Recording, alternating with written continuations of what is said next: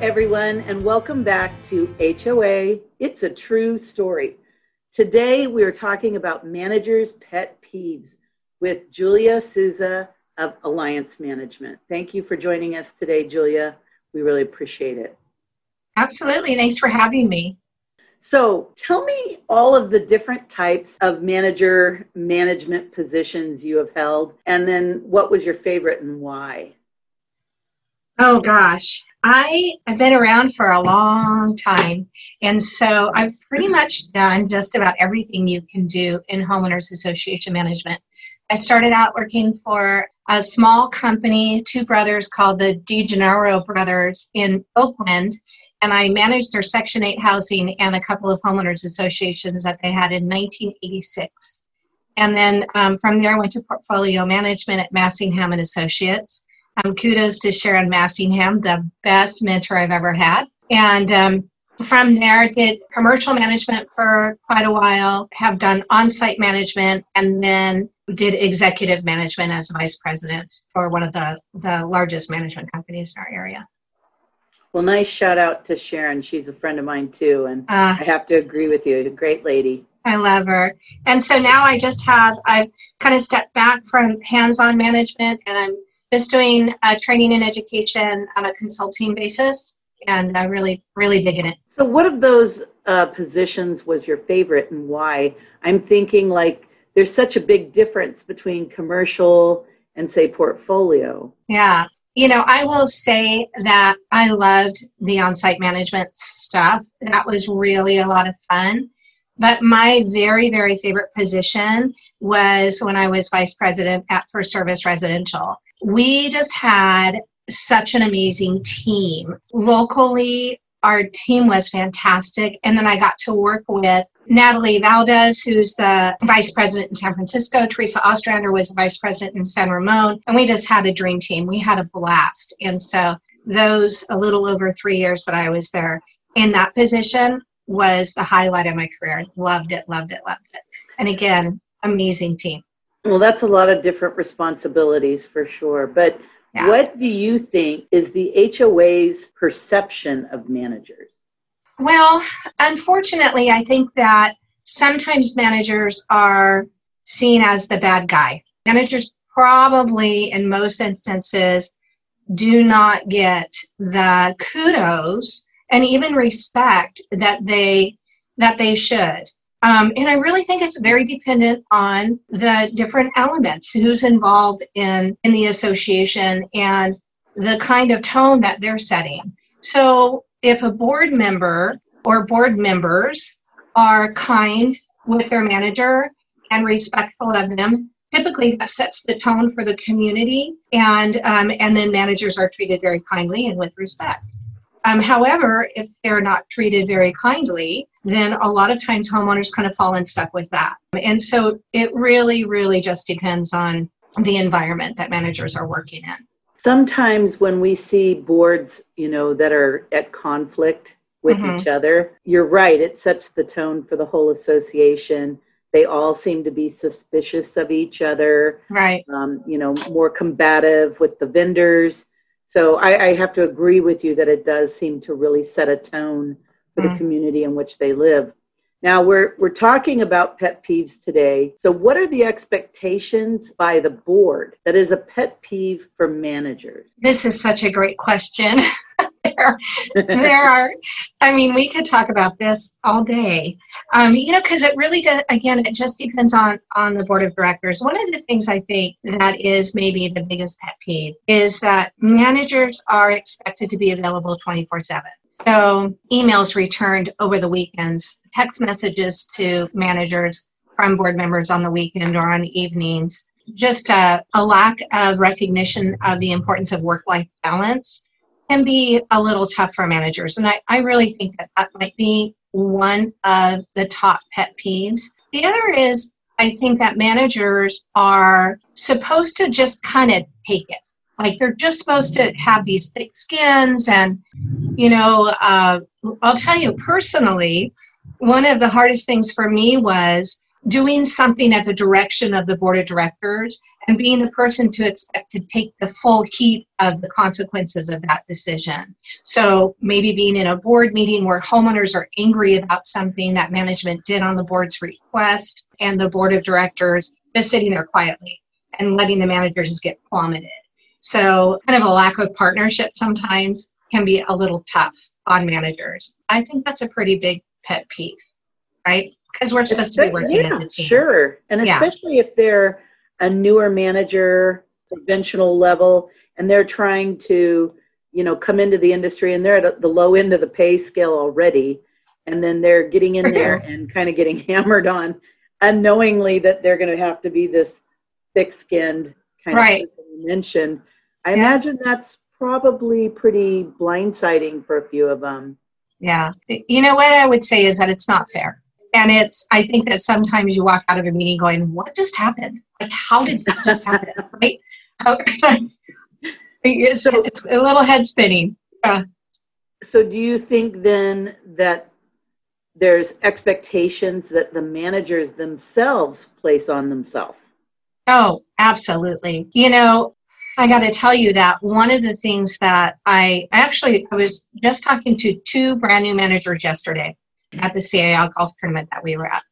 And we were talking about the expectations that you put on yourselves. And they said, what is your best advice that you have for us? And I said, well, let me ask you a question. I said, I bet, and correct me if I'm wrong, that the first thing you do when you wake up in the morning is you pick up your phone and check your emails. And the last thing you do before you go to bed is you pick up your phone and check your emails. And they said, we do.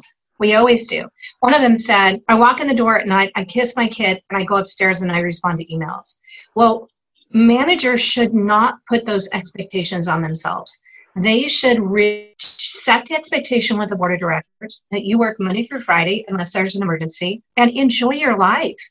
Do not think that your life, personal life, is not as important than your work life. As a matter of fact, it's way more important, right? And so a lot of times managers get caught on that hamster wheel of always being on the clock. And gosh, managers, you got to stop it, because your responsibility is really to yourself, your health, and to the well-being of you and your family and your relationships. It's not to the clients that you serve. Although I want you to be a great manager. I do. I just don't want you to do it at your own expense. So talking about emails, do you think that the managers really have an obligation to answer them promptly? I mean, you said they should put their families first, which I completely agree. Mm-hmm. But what would be considered reasonable in that event, right? She just got home from work. Mm-hmm. She wants to go kiss her kids, make sure everything's set up at home, but instead she's already addressing emails. What is a reasonable amount of time for a board to expect an answer via email? Well, most management companies have a policy in place as far as what they expect their managers to do and how quickly they expect that emails are responded to. The timeline that I've seen most commonly is 24 hours, 24 business hours. And I think that is really reasonable. I think that managers should kind of browse through their emails a couple of times a day, especially if they're just really slammed, just to make sure that there's nothing that's an emergency, something that needs to be responded to more immediately.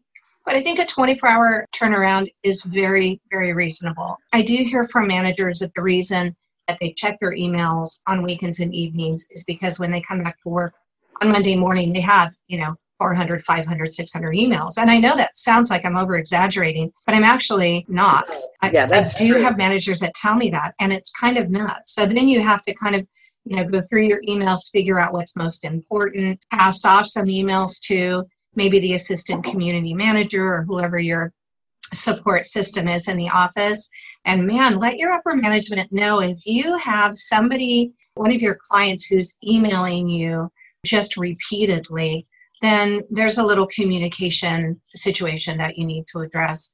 We had a client, I had just an amazing, wonderful manager, and we had a client who had sent her 1,200 emails the first 3 months that we managed from one board member, 1,200 emails. We terminated that client because we went back time again and said, please make your emails succinct. Feel free to pick up the phone.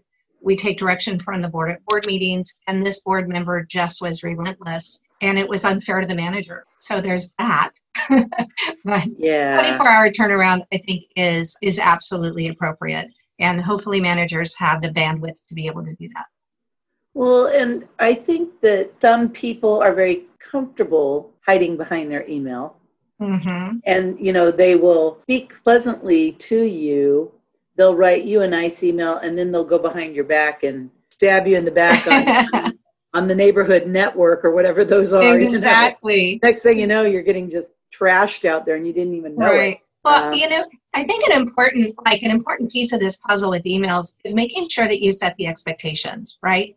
So your upper management, either the management contract or just via regular communication, should be supporting that 24-hour turnaround or whatever the policy is that the company has, so that board members know that if you email me, I'm not going to respond to you in the next 15 minutes. So you don't have to email me 15 more times in the next hour, because honestly, I need 24 hours to respond. A lot of what we do in community management isn't just as simple as responding to an email. It's looking up that violation, looking up that late notice, seeing when the landscaping was done last, calling the construction defect attorney to find out where we're at on something. Emails aren't just a yes, got it. A lot of times there's some research that you have to do to respond to an email. And so it's not a quick turnaround. Because and that actually leads me right into my next question for you, and that is, do you think that boards are trying to constantly ask the manager for legal advice without going to their counsel, and you guys are having to constantly go to the counsel to ask? So I feel like they're using managers as a placeholder and trying to get it like a free answer without, right? Absolutely. I think sometimes that's the case. I certainly think that maybe a more seasoned manager, somebody who has a lot of confidence in their presentation, probably board members try to rely on them a little bit more heavily for legal advice. The thing that, I talk about setting expectations with emails, I think that's really important as far as legal advice too, if you will. I have been doing this for a very long time. I'm very comfortable navigating discussions about the Davis-Sterling Act and, the whole 9 yards. But I always say, I'm not an attorney, and I would really, really love it if we could engage your attorney. Can I have permission from you to spend an hour of your attorney's time to make sure that what you are getting is in writing and that it's accurate, so you can set policy and follow procedures based on your attorney's opinion and not on your manager's opinion, who is not an attorney. Yeah, and I know from a couple other interviews we've done with some attorneys on this show that they have had a real uptick in questions and phone calls now that more people are at home, observing more about their community, participating more in their town hall meetings, and these sorts of things. And all of a sudden the questions are elevating more frequently. Well, and that the climate of homeowners associations has, just like everything else, has changed dramatically since March, right? I mean, we're dealing with, not opening pools, not opening gyms. How do you navigate through delinquencies right now? And so we are relying heavily on our attorneys. And I think that it's also really important just to note that the legislation with homeowners associations changes every year. It changes frequently. Fair housing is a big deal. So are homeowners associations in general. There are so many associations in the United States, 33,000 homes. I mean, it's just kind of crazy in California how many people live in homeowners associations. You have to rely on your legal counsel. We can't keep track. We're getting your proposals to trim your trees and to clean your pools, and we're doing your annual meetings, and we're, running your board meetings, and we're working with your contractors, and we've got a lot on our plate. We can't take on the responsibility of giving you legal advice too. The liability is just too great, and we're not trained to do it. That's right. Yeah. Have you ever been threatened? I have. I know many people, both attorneys, other vendors, that have been threatened by people within the industry, or, we're out on a property. But have you, as the manager, ever been threatened by homeowners or board members? I was thinking about this question, and I can't recall a time that I was ever personally threatened certainly, doing site reviews, people come up and knock on your car window and say, what are you doing here, right? But I did have a pretty serious incident where it was an on-site manager at a community in the Bay Area. The board president came into our on-site office and said, this guy who is, mentally challenged has threatened that he's going to come into the office with a gun. We need to get the attorney on the phone and, we need to take care of this right away. That's scary. It's a scary situation. I know a lot of managers who have been threatened.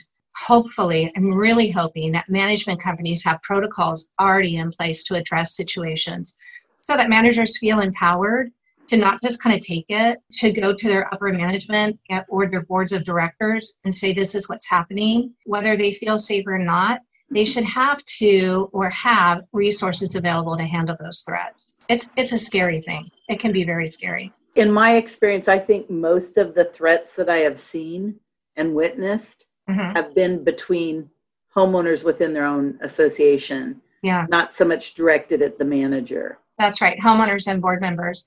I'll tell you, since we're talking about security, just a little helpful hint. One of the things that was really hard for me personally was when I was managing homeowners associations and board meetings would be over and board meetings would be really contentious and people, could be up in a ruckus. And then everybody leaves and it's pitch black outside and I've got to pack up and walk out to my car by myself.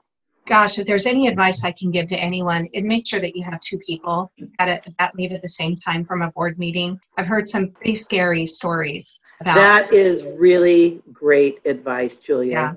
Always make sure one board member stays behind to get you to your car safely.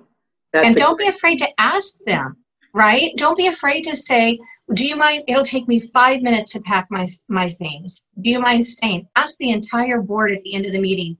Is there somebody who will volunteer to stay with me? Because somebody will. Don't feel like you have to go out by yourself. Your safety and security is so much more important than that. That's right.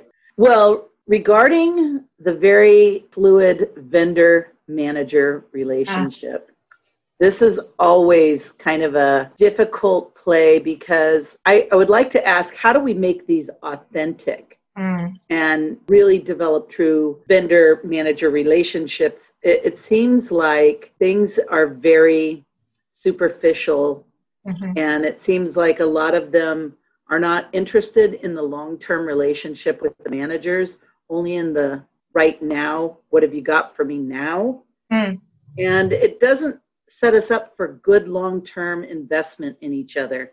What do you think? Do you see that out there? Yeah, boy, that's really insightful. Absolutely. Right? I feel blessed to say that I have a lot of our business partners I have great friendships with, right? Great relationships with. But I have certainly seen relationships that have quickly dwindled when people have changed their positions, when they maybe don't have the pool of resources to give business, if you will, to a vendor. I certainly personally have experienced this myself.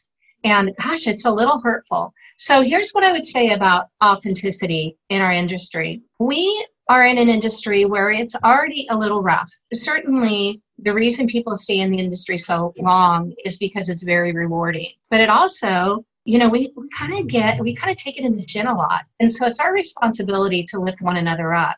Whether you're a manager or you're an executive or you're a business owner or a business partner, our responsibility is to be authentic with one another and to build relationships based on the commonality that we're in an industry that serves thousands and thousands of people.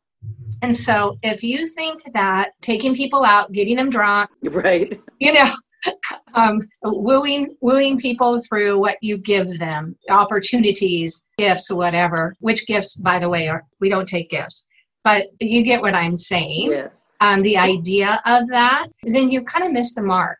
Because what we really need is we just need to all be really, really good at what we do so that we can rely on one another when we have a need. For instance, I know who are great attorneys in our area. I know who the great construction companies are. I know who the great painting companies and landscape companies are. And it's not because they took me out and bought me dinner. It's because they serve my clients well.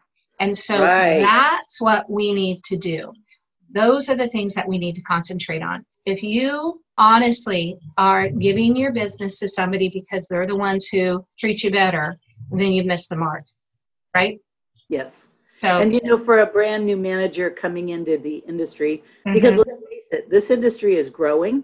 It's not shrinking. It's one of the few in our country that is expanding at a very consistent rate.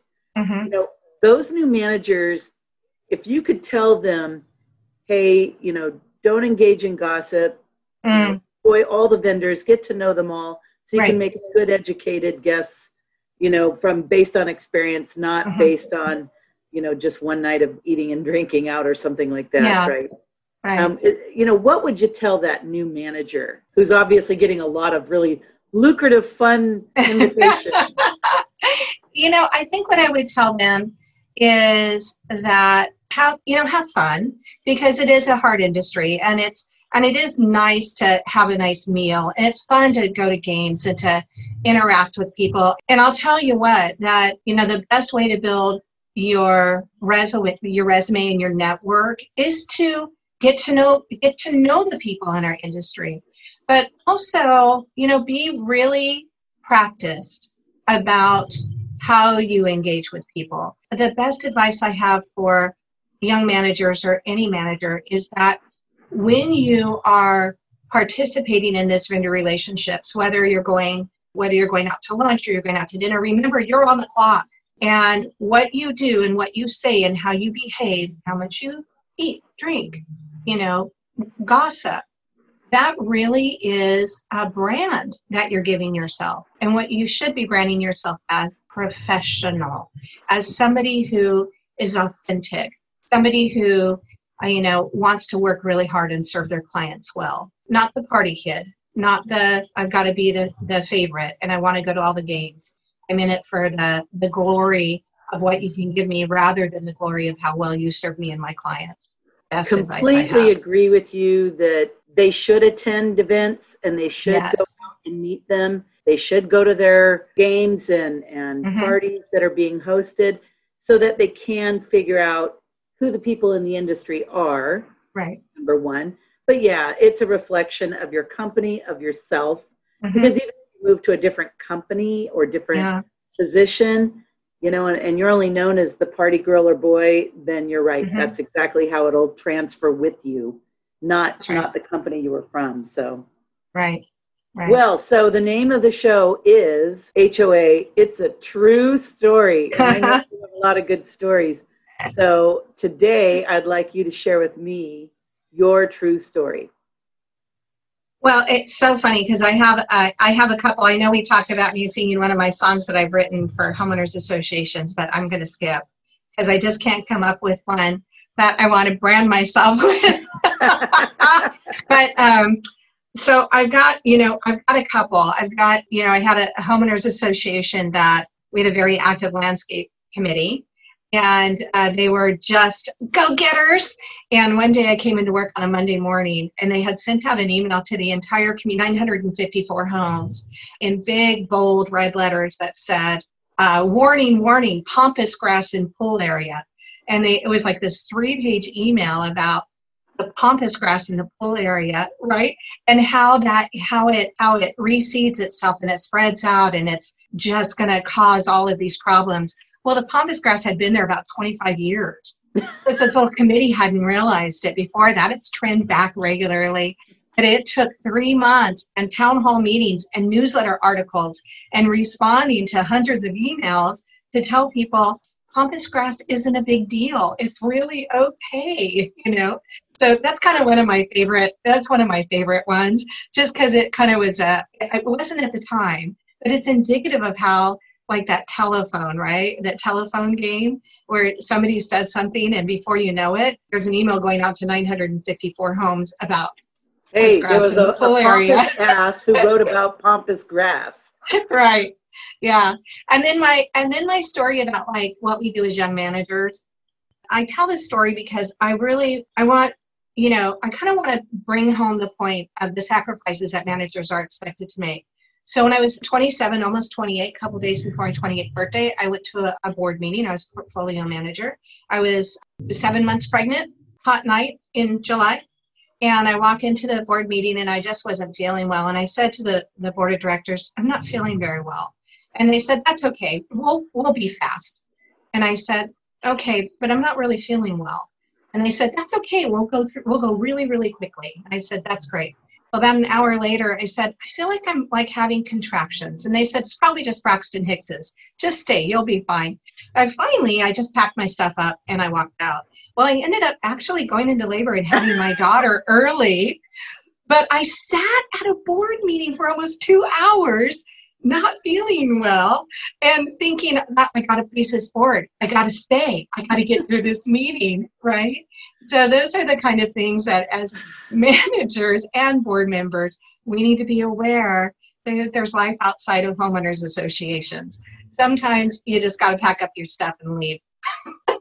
And if you tell somebody I'm not feeling well, heed your own health and go home. There you go. There you go. Well, yeah. Julia, thank you so very much for joining me today and sharing your stories with us on It's a True Story.